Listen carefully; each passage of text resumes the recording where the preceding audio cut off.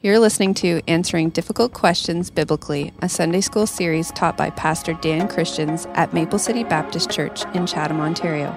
For more information about Maple City, please visit us online at maplecitybaptistchurch.com. Question number 9, and this question is similar to the question we had last week, or at least along the same lines. And the question is, what are your views on the LGBTQ plus community movement? And the questioner, the person who writes the question, goes on and writes like a whole page. And I won't read the whole page, but they're wondering, for one, how should they reconcile gender pronouns and whether they should be using gender pronouns if others, at their workplace or their school or wherever asked to be called by something that they biologically are not. And then they express the desire to set a good example to other Christians who seem very angry and judgmental toward the LGBTQ community. So they're saying, I don't know how to reconcile what the Bible says on this and how I'm supposed to act on this. And also I see Christians over here who seem really mean and angry, and I don't know how to teach them and show them a better example on how they should behave. They also express a desire to share Jesus with them, but they're not sure how to go about it. Okay, so it's a really good, long question. And I want to establish biblically what the Bible considers sinful sexual behavior. Okay, what is sinful sexual behavior according to the Bible? And it would be all sexual behavior outside of God's design for human sexuality, which is between a man and a woman in the covenant of marriage. So that's our basis. Rather than having to describe this as sinful and this as sinful and this as bad and, let's just go through the whole gamut, we can just say this is what's good. This was God's design. Man and woman in the covenant of marriage. That's God's plan for human sexuality. And so that's what's good. And everything outside of that plan misses the mark and is therefore sin. And so we come to the question of homosexuality in particular. And remember, Satan, he takes everything that's good and he twists it. Now, I was talking to a lady this week, and she was mentioning how there's something wrong with a prayer meeting. And it was because sometimes prayer meetings can be places where gossip occurs. And I agree wholeheartedly that gossip sometimes occurs in prayer meetings, which is unfortunate, but true. But does that mean we should cease having all prayer meetings? Well, no, because they're good things. It's what the church is called to do, to gather together, to read the word, and to pray together. So prayer meetings are wonderful things. So everything that's good can be twisted for evil, and that is true of human sexuality. And so homosexuality is sin according to the Bible. We won't have time to deal with all of the recent arguments against the traditional understanding of what the Scriptures say. So I'll just give you what the Scriptures say, and then if you have additional questions, you should write them down, put them in, and we'll get to those in particular. Romans chapter 1, verse 25, and we've read Romans 1 in a couple of these lessons already, but these are people who exchange the truth of God for a lie. That's where it starts. They worship and serve the creation more than the Creator. And then it says in verse 26, for this reason God gave them up to vile passions. For even likewise their men, leaving the natural use of women, burn in their lust for one another, men with men committing what is shameful, and receiving themselves the penalty of their error which was due. Yeah, it's pretty clear. Men with men, even women leaving the natural use of them, what's against nature. Clearly Paul understands homosexual behavior to be not God's plan and to be sinful. In 1 Corinthians 6, verse 9, he's actually talking to believers here. He says, do you not know that the unrighteous will not inherit the kingdom of God? Do not be deceived, that neither fornicators, nor adulterers, nor adulterers, nor homosexuals, nor sodomites. So he actually is talking about different sexual sins here. And he says, none of those things ultimately will receive the kingdom of God. But what he says in the light of this is, such were some of you, but you have been washed and saved, and so you've come to know Christ, you've received forgiveness, and so he lumps all the people, all of us who participate in some kind of sexual sin, and he says, these people will not inherit the kingdom of God, and he takes that entire group of people and says, but the people who are forgiven used to be that. right? So he's putting all of us in the same group, and then all of those who are saved from this group, which is pretty neat. 1 Timothy 1:9, knowing this, that the law is not made for the righteous person, but for the lawless and insubordinate, for the ungodly and for sinners, for the unholy and profane. So this is the context that he then lists homosexuality under: lawless, insubordinate, ungodly, sinners, unholy, profane. Goes on and says, for murderers of fathers and mothers, for manslayers, for fornicators, for sodomites. All right, so if we look at the New Testament, it's very clear. This is what happens quite often. And certainly if we look at the Old Testament, we know this is clear too. We'll see that in a second. But what happens quite often is people will say, yes, but Jesus never condemned homosexuality. This is Paul's idea, but we don't find it in the red letters in the New Testament. And I would argue that I think we do. In Genesis chapter 1, verse 27, it says, God created man in his own image. In the image of God, he created him. Male and female, he created them. And then in chapter 2, verse 24, he says, therefore a man shall leave his father and mother, be joined to his wife, and they shall become one flesh. So he is making it very clear there that this is how God made them, male and female. And his plan for male and female is for the men to leave their family and cleave to their wife, and they become one flesh. This is God's plan for marriage. Leviticus 18:22, you shall not lie with a male as with a woman. It is an abomination. Okay, we can go through many places in the law and find that it is a sinful behavior for men to lie with men and for women to lie with women. So, with that understanding, we have to realize that the Israelites that Jesus walked this planet with already knew what was considered proper and right sexual behavior and what was an abomination, what was wrong, what was outside of God's plan. So when Jesus says anything against fornication, that is any sexual behavior that is not between a man and woman in the covenant of marriage, when he says the word fornication, they recognize that to be all of the sinful behavior that has before been listed as sexual sin or fornication, right? So he did not have to condemn one type of specific sexuality, abomination, sexual sin, above another. He didn't have to start listing all of bestiality. He didn't need to go through an entire list. He just had to say fornication. They all understood what that meant because they all knew what the law of God already taught. So when he says, he answered and said to them in Matthew 19:4, have you not read what he who has made them at the beginning, made them male and female? And for this reason, a man shall leave his father and mother and be joined to his wife, and the two shall become one flesh. What he's doing there is he's commending, he's agreeing with the creation account of God's plan for marriage, man and woman in the context of marriage. So he's already there. And then in Matthew 15:19, he says, for out of the heart proceeds evil thoughts, murders, adulteries, fornications, thefts, false witnesses, blasphemies. He's listing sins that come from your heart. One of those sins is fornications. Jesus did this a number of times while he walked the planet. He condemned fornication. And again, that would be a condemnation of all of what the Jews understood to be sexual behavior that was outside the law. So, what Jesus didn't say is that this is worse than any other sin. And that's certainly what we ought not say. That somehow homosexuality is the worst sin and then all of our sexual sins fall somewhere below that. That's a horrible, wrong idea to come to. It's unique in our culture, this issue, because we're dealing with a culture that is, it's not agreeing with what the Bible teaches on the subject. Now, most of our culture would agree that theft is wrong, that it's sinful. You should not steal. And most of our culture would agree that murder is wrong, that you should not murder. Okay? I recognize that abortion is a different issue, but it is murder.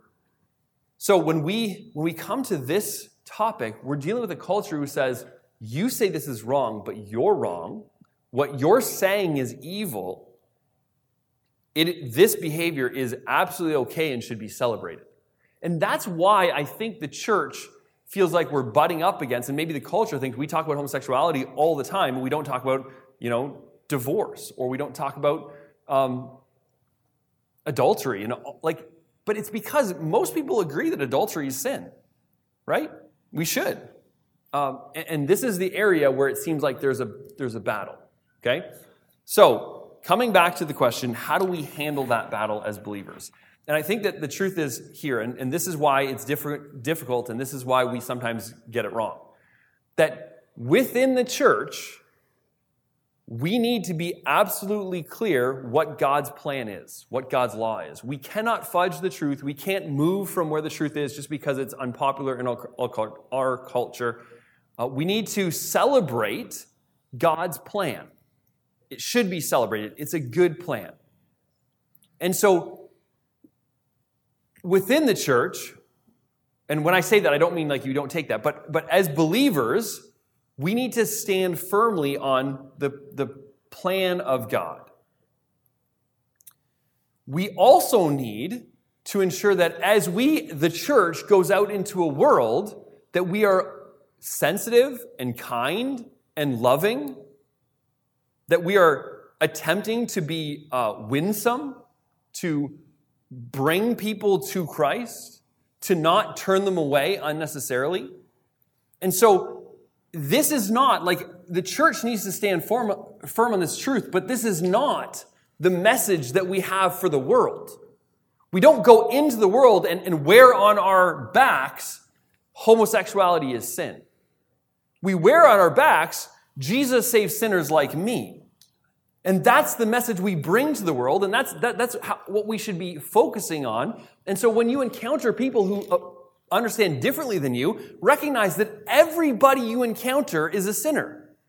And so you're saying, well, I don't know what to do in this situation with this particular sin. And I would say, well, step back a little bit and first think, how do you treat sinners generally? Recognizing that all people disagree with something the Bible says.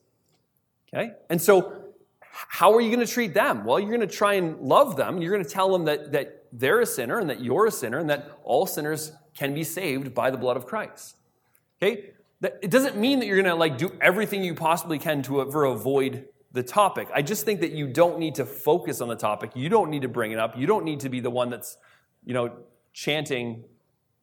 You don't need to go to a parade that's against homosexuality, right? That the Westboro Baptist thing is a whole bad thing because they're just not representing what Christianity is all about. So, how do we handle people in our culture who believe differently? You speak the truth in love. If you can remember that phrase, if you take truth out of it, then you've lost the love. You can't actually have true love without truth as a believer. And if you take the love out of it, then you end up like Westboro. You end up harsh and cruel and unkind. And yes, you have the truth, but you're using it to beat people. That's not what it's for. And so you put those things together, truth and love, and then attempt to live out your faith, okay? So then we get to maybe some of the more difficult questions to sort out. What do you do about gender pronouns? And again, I think that within the church, with people who call themselves believers, that would be probably an issue that you'd want to talk to a fellow believer about. If they decided that, hey, listen, I want to be called by something other than who God made me to be, then I would want to have that conversation with them, especially if you're their friend.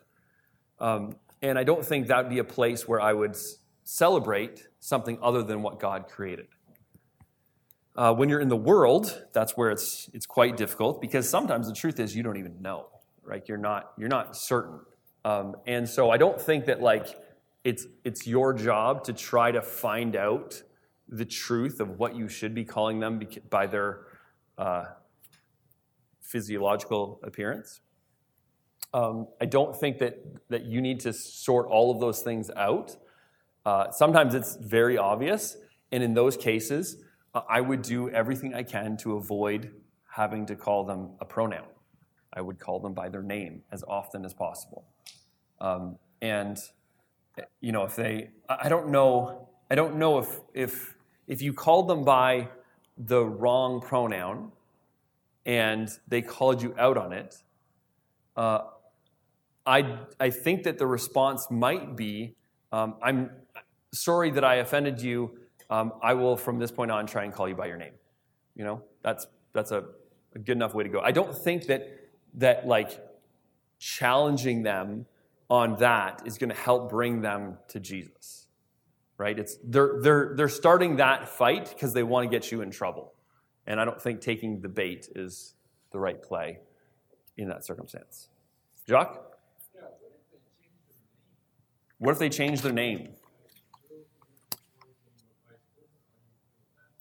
Well, again, I'd be wondering if this person is a part of the church family, if they call themselves a believer, or if it's somebody in the world. Because ultimately, everybody in the world, their greatest need is Jesus, not to switch their name back, right? And what we're meant to do is bring people to Christ and then let him work on them, right? He changes their heart. The woman that comes to Christ and she's told, I don't condemn you, but go and sin no more. That's kind of like bring them to Christ and let him work on them. So if they've changed their name, that's a good question.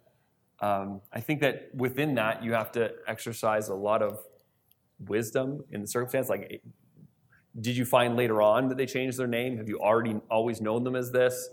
That's really tough. Yeah. Okay, Agatha, and then Riley. Yeah, that's a great point. Agatha, I wish this was all on because that was well said. But Agatha works with somebody in that situation, and her advice is to just really focus on loving them and treating them with dignity and respect and kindness and all of those things. And I think that's very true. I think that what should happen, and here's, Jenny Morrison was once in a situation where it was an old classmate that came out and then talked to her about it and said, it was kind of like was challenging her on it. And her response to the person was, listen, like, you know that I don't agree with your decision, but I still love you. And so it was kind of like, listen, I can't affirm the decision that you've made, but I can affirm that I still love you, that Jesus still loves you, that he died for you, that like all of those things are true. And so if you have someone that you're working with and that person might not like your view, what you think is truth, but they should be able to say, but there's nobody that I work with that's kinder to me, in every other aspect. And if you show that, then I think that says a lot. I think because what Agatha said too is really good. We often think like you meet somebody, doesn't matter what their sin is, if they're embroiled deeply in some kind of sin, we just assume that they're like the worst, evil, wicked rebels out there. And you don't know all of the life circumstance and all of the hurt that might have led them to continue down this path. And maybe it's just God's grace that you didn't go down the exact same path, right? And so keep that in mind too, and don't just assume the absolute worst of everyone. Yeah? We are slaves to sin. Yes, all of us. Yeah, and that's a great way of looking at it. If you can view it that way, that they're trapped. They're slaves to that sin. Gender specific as certainly in the world we live in today, they're not. Yes. So now name doesn't often imply gender. Okay, that's a great point. I think that probably if it's somebody that you know well and love, then you are very aware why they changed their name, and so that creates a different dynamic. But yeah, good point. Okay, we should end. I think people want to come in. So thank you all for being here. We had another question about heaven next week, and then another question about Baptist denominations, and we'll probably get into denominations in general and why they exist and what they're here for. So thank you. God bless. Thank you for listening. If you would like to learn more about what you've just heard or are interested in the ministry of Maple City, please visit our website at maplecitybaptistchurch.com.